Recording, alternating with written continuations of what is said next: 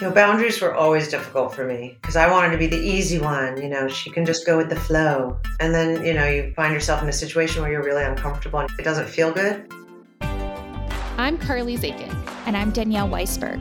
Welcome to 9 to 5-ish with The Skin.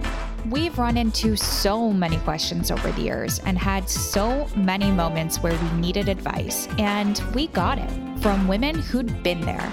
And that's what we're bringing you with this show. Each week, we're helping you get what you want out of your career by talking to the smartest leaders we know. Because we know your work life is a lot more than 9 to 5. All right, let's get into it. Today, our guest is Julianna Margulies. You probably know her as Alicia Florrick, her character on the hit TV drama The Good Wife, or as Carol Hathaway on ER.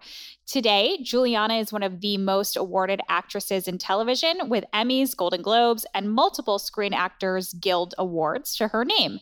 She's also the author of a children's book and of her own memoir, which came out earlier this year. Not to mention, she was also listed as one of Time's 100 most influential people in 2015. And now you can catch her on season 2 of The Morning Show, which is streaming on Apple TV. Julianna, welcome to the show. Thank you for having me. Hi, guys. Hello, we're so excited. We are very, very excited. Before we get into the conversation, we're going to do a warm-up with a lightning round. So quick questions, quick answers. Ready? I'm ready. Okay, good. First job on your resume. First job on my resume, Out for Justice. Most recent job on your resume. The Morning Show. Do you have a secret hobby or skill? A secret hobby or skill? Oh, boy. Well, I knit. Really? Really? What do you knit? I haven't knit in a long time, but I used to knit baby sweaters. That's what I would do on sets all the time. No way. All my friends were having babies, and I would just whip up sweaters. I was really not expecting this answer. Okay. Yeah. That was your go-to baby gift? Yeah. Okay. Are you an inbox zero person? I'd like to think of myself that way, but unfortunately, I don't live that way. But I really would like to be a zero inbox person for sure. What is the last show you binge watched? Mare of Easton. Ooh, so good. Yeah.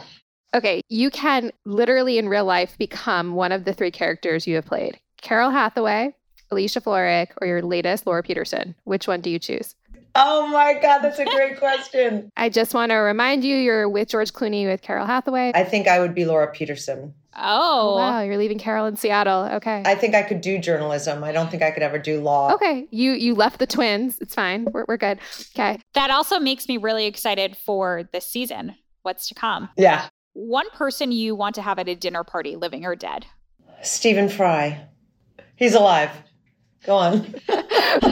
So, Stephen, if you're listening, please come over for dinner. I'll cook you whatever you want. Go on. That is a great way to invite someone. Yeah.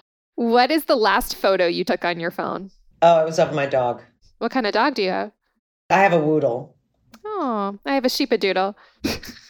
I have a golden doodle. So yeah, they're all doodles in this neighborhood. We're all a little basic. It's okay. All right, should we go into the show? Let's do it. Okay. So, growing up, you wanted to follow in your grandmother's footsteps and become a lawyer. And then in college, you discovered theater. How did you become a professional actor from there? So I feel like things were easier back then, but maybe I'm wrong. I starred in a lot of plays in college, and I sent my headshot out about 6 months before I graduated from college with the knowledge that I would have plays coming up. So I invited agents to come and see me, and I got an agent right before I graduated college and started auditioning right away. And then, it's a snowball effect. I was doing a lot of regional theater. Then I got my SAG card in that Steven Seagal movie. And then I did a Law and Order, which is what every New York actor and actress does. That's how you keep up your health insurance for the SAG-AFTRA. And then literally I went to visit a boyfriend in Los Angeles who was on a show. And I went to an audition for something called ER. And there you go. Wow. I did not know ER was so early in your career. Yeah, I was 25 when I got the pilot of that. So wow.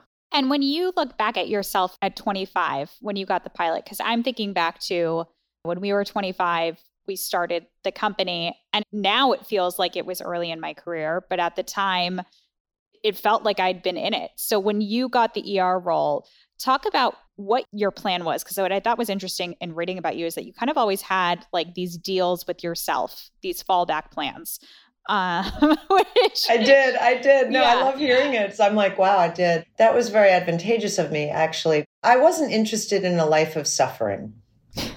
I really wasn't. And I'd never looked at acting as a noble profession, so to speak, because having watched my grandmother conduct her life through being one of the first female lawyers in New York State to have, she started the Bar Association for Women in the Bronx because women weren't invited into the Men's Bar Association. They could take the bar exam, but they weren't welcome as members. And so she started her own, which exists today. So I always looked at her and I sort of resembled her more than anyone else in my family. So I really thought, I'll be the intellectual in this family. I'll be the intellect that goes out there and keeps going on the road that my grandmother paved. And I just realized I just don't have a head for contracts or fine print. I found anything to do with pre-law so boring.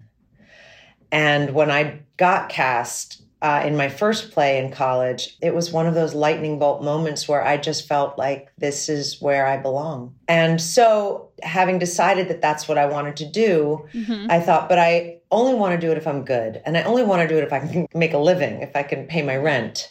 So I gave myself a 5-year plan. And that 5-year plan, it sort of changed year to year. So the first year was I'll waitress for a year.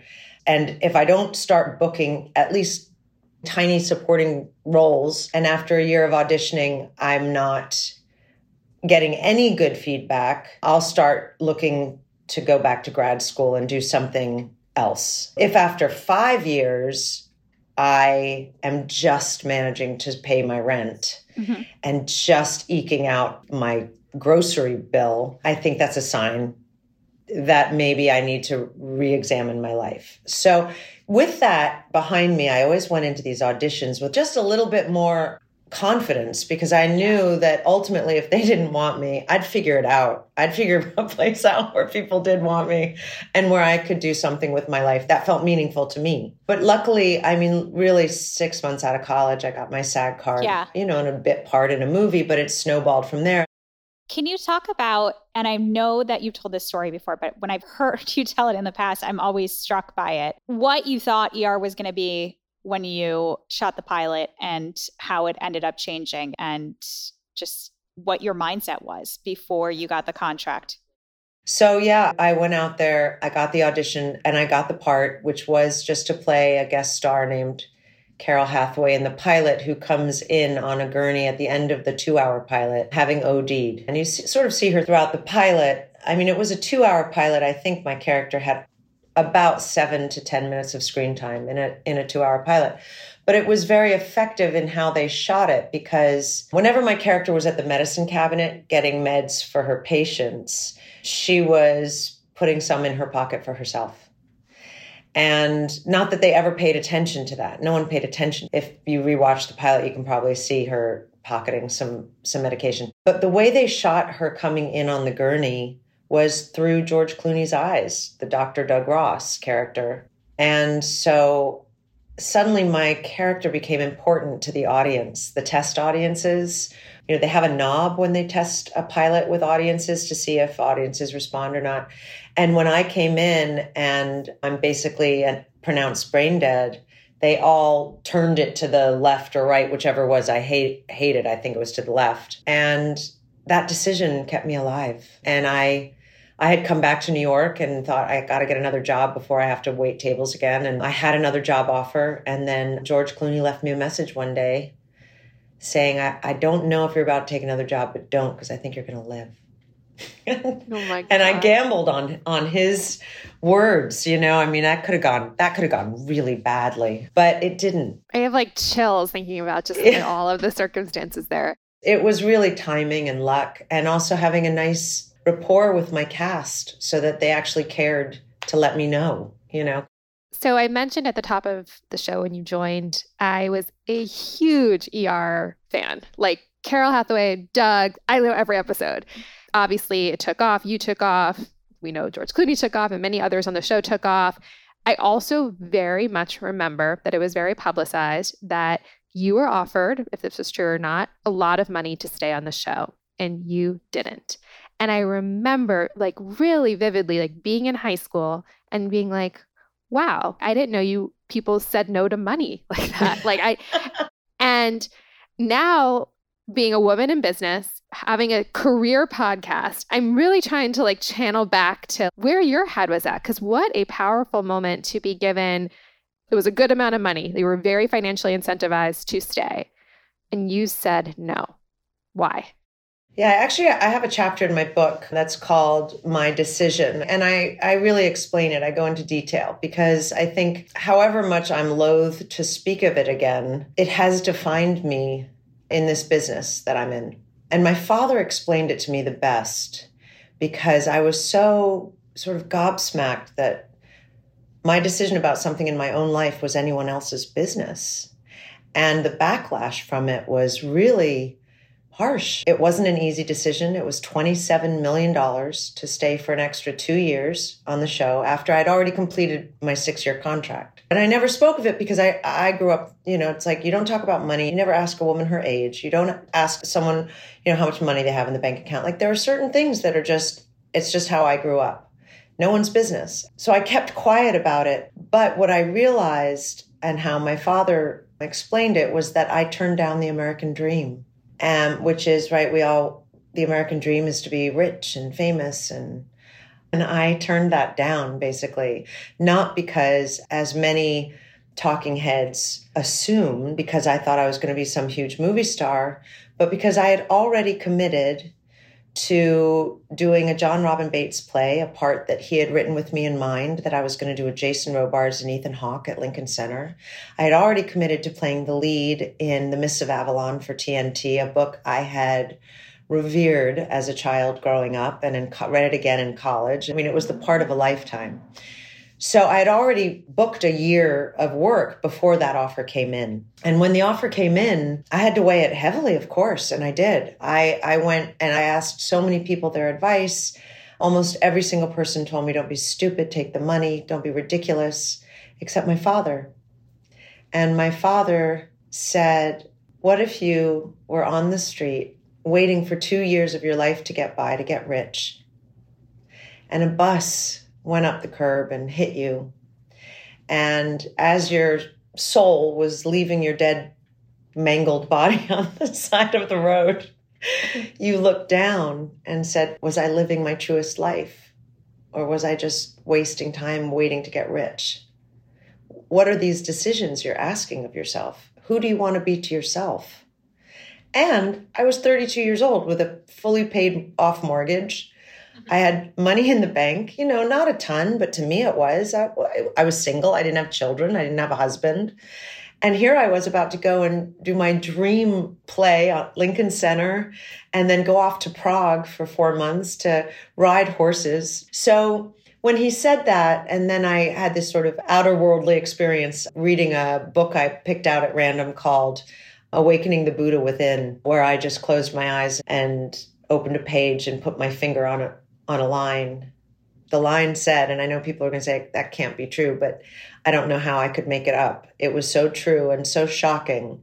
The line said, I realized my mission in life was to learn more, not earn more. I was searching for help, and it was like divine intervention, if you believe in it, which at that moment I did. And I just thought, yeah, forge your own path. I love making money. I'm so grateful I have money and I can support my parents and my child through school and the rest of it. But it's not the end all be all. If you're not happy. I do think about that, how there's a diminishing happiness return. Right. After a certain point of money that you make. I find it so interesting how you talk about your views on money and making this decision and what was driving you. Aside from your dad, did you have a support system? Were there mentors or other actresses or actors that you went to talk this out? So that was in 2000. And no, the only person who was my mentor was my father at that point. Has that changed as you've obviously gone on to be an author and done more shows and gotten even more successful? What does your support system look like today?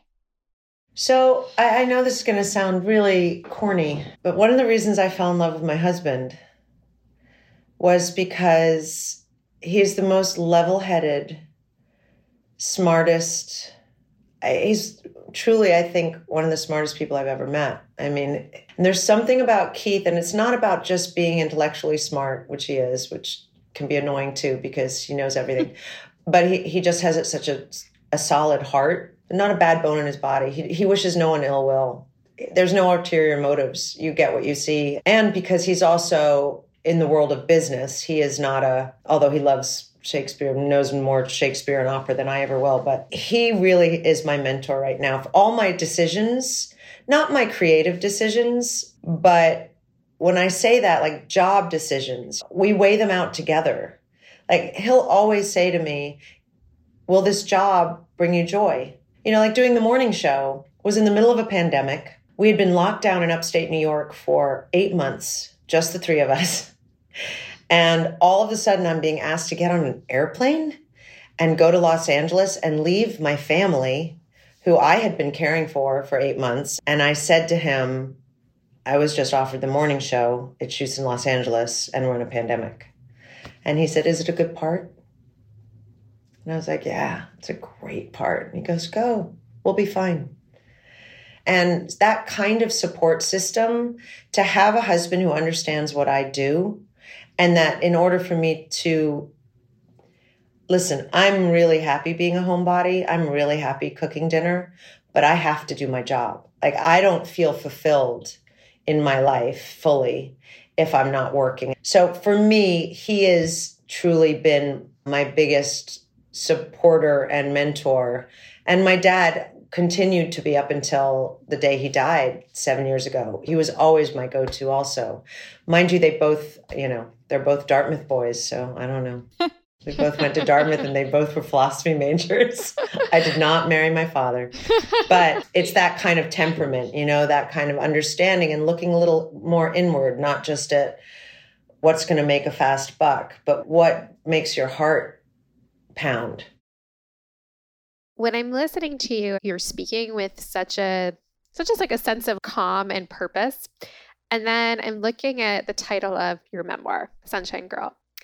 And you talk about how it was a nickname that your mom gave you, but it was actually something that you have a lot of mixed feelings about, it seems. And that at times that reputation of being constantly smiley and happy and easygoing could actually backfire. And so I would love to just sort of hear that journey of Sunshine Girl and kind of the dualities of that to where you clearly have found like much more of a sense of calm and peace today. Yeah, and that's the subtitle of the book, is An Unexpected Life, because I never in a million years, coming from my childhood, expected to have this kind of calm and clarity. And it doesn't just come. It takes a lot of work too. But Sunshine Girl was a nickname my mother gave me because I was an easy baby. I always smiled. I never cried. I wasn't demanding. And so she would always call me her Sunshine Girl, which of course I wore as a badge of honor because that means she loved me. The problem when you label your children anything, whether it's, Sunshine Girl or Cranky Pants or whatever you're going to choose to nickname them, is that then they feel they have to live up to that nickname in many ways, So because it was seemed like such a happy thing, it meant that even though my parents divorced when I was very, very young and we went off to live in Europe, and then my mother had a gazillion boyfriends and I was just put into very uncomfortable situations often, I never voiced my anxiety and fear because I didn't want to upset anyone because I was the Sunshine Girl. I was the one who was supposed to bring joy into the room. I know that my mother didn't do it out of any kind of disrespect. It was just what you did. And you see how your children come out and then you put them in these boxes. But those boxes can be very confining. And so I learned to push down all my feelings and my fears and my anxiety, and I never talked about them. And in doing so, I learned to sort of surf this unsteady landscape that was my childhood, which was I never knew what country we were going to live in or what school I was going to or what boyfriend my mother was with or if I liked the one she was with, when she'd break up with him. You know, it was a lot of rocky terrain for a young girl to navigate. And then in my adult life, when I got out of college, the partner I picked, I didn't know it at the time. Once I got out of this long, tumultuous relationship and went into therapy, I realized, of course, I was with someone who was just as chaotic and unreadable as my mother, because I knew how to handle that, or at least I thought I did. And it's what I knew, right? I could handle difficult. I know how to do that because then I'll be worshipped as the sunshine girl. And it literally was one of those things where he could have the worst temper and we'd get in the worst fights, but then I'd always be the hero because I'd make everyone happy. It was exactly repeating what I did as a child in many ways, but I wasn't conscious of it. And until I realized, actually, I don't like feeling this way, until I could really just say, actually, this doesn't feel good, but I never had the voice to say it until I was in my 30s. And I think for many women especially, I think we become much more familiar with our own feelings and who we really are. I started to blossom in my 30s. And once I could tap into that, even though it was scary, I could get away from that relationship and start the life I wanted. And I think that's why I waited so long before I got married. I just never felt good with someone else the way I felt good when I met my husband. I was 40 when I got married to him. We met when I was 39. But man, I never believed for a minute that I would ever feel sure about marriage or a life partner ever, because that just wasn't what I knew. This is a career podcast. And now I'm like, it needs to become a relationship one. I'm sorry. No, I'm really. But it all feeds into the career, actually. I love it. No, because I'm totally like eating up what you're saying. And, you know, you're talking about the journey of like really discovering who you are and what it is you need out of your life. And the truth is, I feel like both of us, he and I, have really blossomed in our careers because we have each other at home at the end of the day. Like, I feel like I can go out into the world and do anything without, he'll never judge. He always has my back. I always have his back. Like, it gives me such confidence in my acting and in my career choice. Just writing that book, I was like, I would say to him, this is crazy. I can't write a book. Why did I say yes? Then he would just sit there and he goes, of course you can do that. You can do that. And the same way an unhealthy relationship can be toxic and you can start feeling whatever that person is putting onto you, a healthy relationship also has that effect in a good way, right? So the good energy gives you that impetus to go out into the world and say, no, actually, I can do this, when you feel loved and cared for at home. I also think that's such a good reminder in this weird, not quite post-COVID, but we're not living for months without seeing other people, a reminder of the importance of having, I don't like the word balance because I don't think it's really attainable, but having that support, that life out of your job can also translate into actually making you better at what you are doing professionally. You've talked about not necessarily being the best at setting boundaries, and also your job as an actress is to become different people, right? And the two, when you think about it, aren't necessarily compatible. I think for a lot of people, it becomes, you have to say no, but it's really hard to do it. What are some ways that you've gotten better at it? Boundaries were always difficult for me because I wanted to be the easy one. She can just go with the flow. And then, you find yourself in a situation where you're really uncomfortable and it doesn't feel good. And even in the workplace, like I realize now that just looking back at certain situations I was put in, and I don't know what it's like in an office. I've never really worked in an office. But I imagine it's quite similar to working on a set, except on a set, I'm supposed to emote in front of 150 people that, and do a good job of a character. But the most important thing for me when I walk onto a set is that everyone is happy to be there. I need to have a good work environment in order to work. And I can't imagine what it must feel like to walk onto a set and have it be a toxic environment and then have to emote. That's just, you're asking too much of me to do that. That's hard. I don't know how to put blinders on. I mean, it could just be my nature or that I'm sensitive. I don't know. But I notice everybody in the room. I notice what they're wearing and I notice their moods, and moods permeate any room. And if the mood is sour, I'm going to be worried. It's just who I am.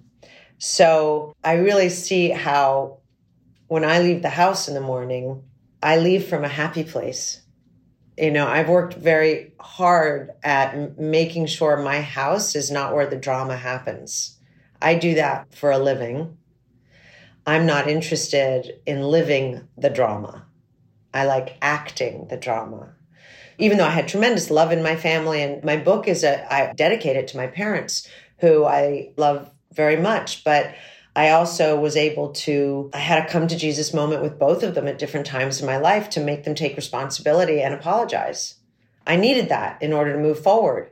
And the second that happened, it's just like everything for me loosened up, and I opened myself up, and I met the man I've been married to for almost 14 years. And there was just an ease, and my friendships got richer, and I wasn't as needy. I feel like I wasn't afraid anymore to be vulnerable with my friends. I didn't have to be the one I was always the girl at the party that everyone was coming and crying to. Even in high school, I just was that girl. I don't know why. So who did I cry to? But then once I got through that stuff and just found love for my parents, I was able to just be 100% truthful. And if you can be truthful in any aspect of your life, I think you're going to succeed at it. I want to give a chance to one of our listeners to ask you a question. And so Serena wrote into us and said she would like to know how you have thought about reinventing your career at different stages and how she can approach that herself.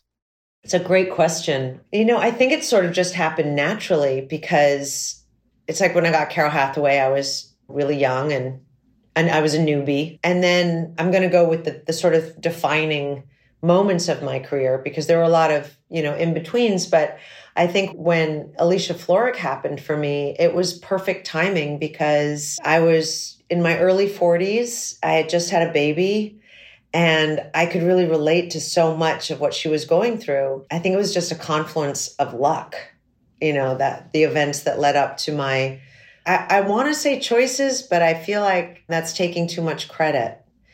Because the truth of the matter is, yes, I could have said no to Alicia Florrick. I couldn't have said no to Carol Hathaway because I was, just starting out. But I could have said no to Alicia Florrick, but there was no way I was going to let that moment pass me by. It was just one in a million. And then all of a sudden to be doing the morning show with this character who I think is a very solid, she's really been through the ringer and she understands who she is 100%, so much more so than Alicia Florrick ever could or would want to. So it's just been an interesting, I think, really confluence of luck for me to have gone through the stages I've gone through in my career and hopefully many more. I mean, I'm just going to keep getting older. So hopefully, unless I die. And with your age comes different jobs. I can't play certain things I used to, and I still can't play certain things I can't wait to play. But I do feel that in my 50s, Oprah Winfrey said this to me. I think it was Maya Angelou who said to her, your 50s are your golden years. They're going to be the best years of your life because you have such a sense of who you are. You have a history of what you've done, but you still have this incredible future of where you want to go. And especially today, as women, we have to embrace that. I loved your interview, the last one you did with Oprah. And she asked this question, but I'm going to ask it and hopefully I'll get a different answer. Okay. Because I wasn't happy with it. But would you ever revisit playing Alicia Florrick? I miss her I do. I'll be honest. I do miss her a lot. And honestly, I really was excited to go back and play her on The Good Fight. It was a great arc that they had given me the outline of. And I'm sad that I didn't get to do it. But I had to stand up for myself. Yeah. And I had to stand up for women coming up and say, like, you can't ask someone who was the lead of a show to come in and get paid a guest star salary. That's just disrespectful and stupid. So I would have loved to have done it. Would I want to do it as The Good Wife again and hold that on my shoulders? I have PTSDs from that time of never, ever. And I write about this in the book too. And I loved what you said earlier on, Danielle. You said, I don't think there's such a thing as balance, because there isn't. And I have a whole chapter towards the end that's called The Good Wife, where I never felt while I was on that show, new mommy, new wife, amazing new part, I was just spinning plates and I wasn't, looking back, I think, was I really present for any of it? Or was I just like checking off boxes? And I'm a person who likes a checked box. I think it's having been born into a lot of chaos. I need a lot of calm around me and I need organization in order to feel like I can start my day. And I just never had that. But, I would never say never, because I just think that when you do that, you're closing off a side that maybe it'll be there. So does that mean you're not going to say never if I ask you, are we ever going to see Carol and Doug at home? I can't answer that. I don't think he will. I mean, I think when George and I came back, we were asked to come back in the 15th season. This was before The Good Wife.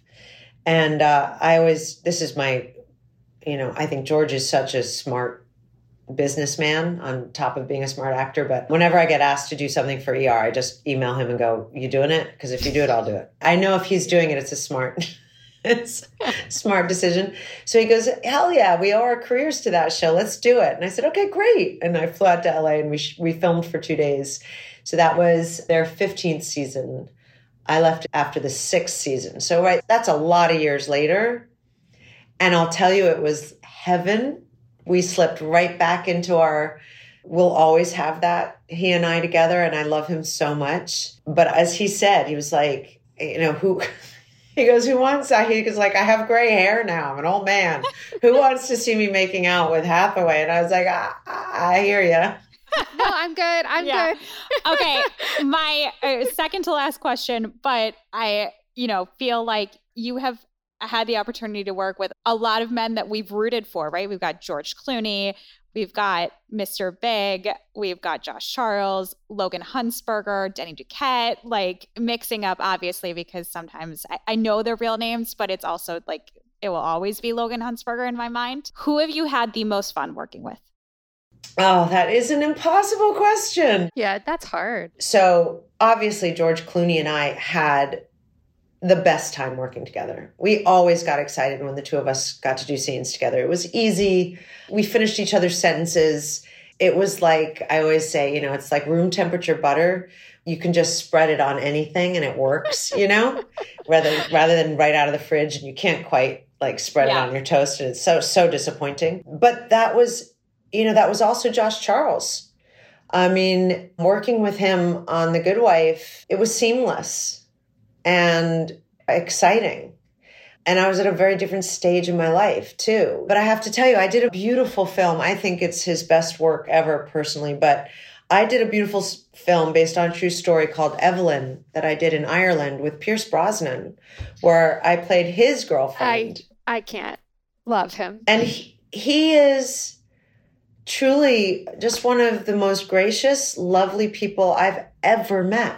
Granted, we only worked together for 3 months, so I don't know if you can compare. We'll add him to the list. We'll take it. Yeah, I can't believe that I didn't add 007 to my list. Well, I am sure if they were asked the same question, they would say you. So we'll leave it at that. Before we go, if we could have anybody on the show, who would you recommend? That's such a good question. Oh, there's a plethora of people you should have on your show. I feel like my friend Kira Sedgwick has really changed her career by becoming a director. And I'm so impressed by her ability. I'm a big fan of hers. I would love to have her. Yeah. Carrie Preston is another one who I'm just so in awe of the fact that she is like, no, I really want to direct. And she's doing it. She just directed The Good Fight. She's all over the map directing and still acting. We would love to. Thank you for this conversation. Thank you, guys. Congratulations on everything. And we can't wait to see the morning show continue to unfold. Thanks for listening to this episode of 9 to 5-ish with The Skimm. A new episode will be in your feed again next Wednesday. In the meantime, check out our news podcast, Skimm This. Every Thursday, we cover what you need to know each week in 30 minutes or less.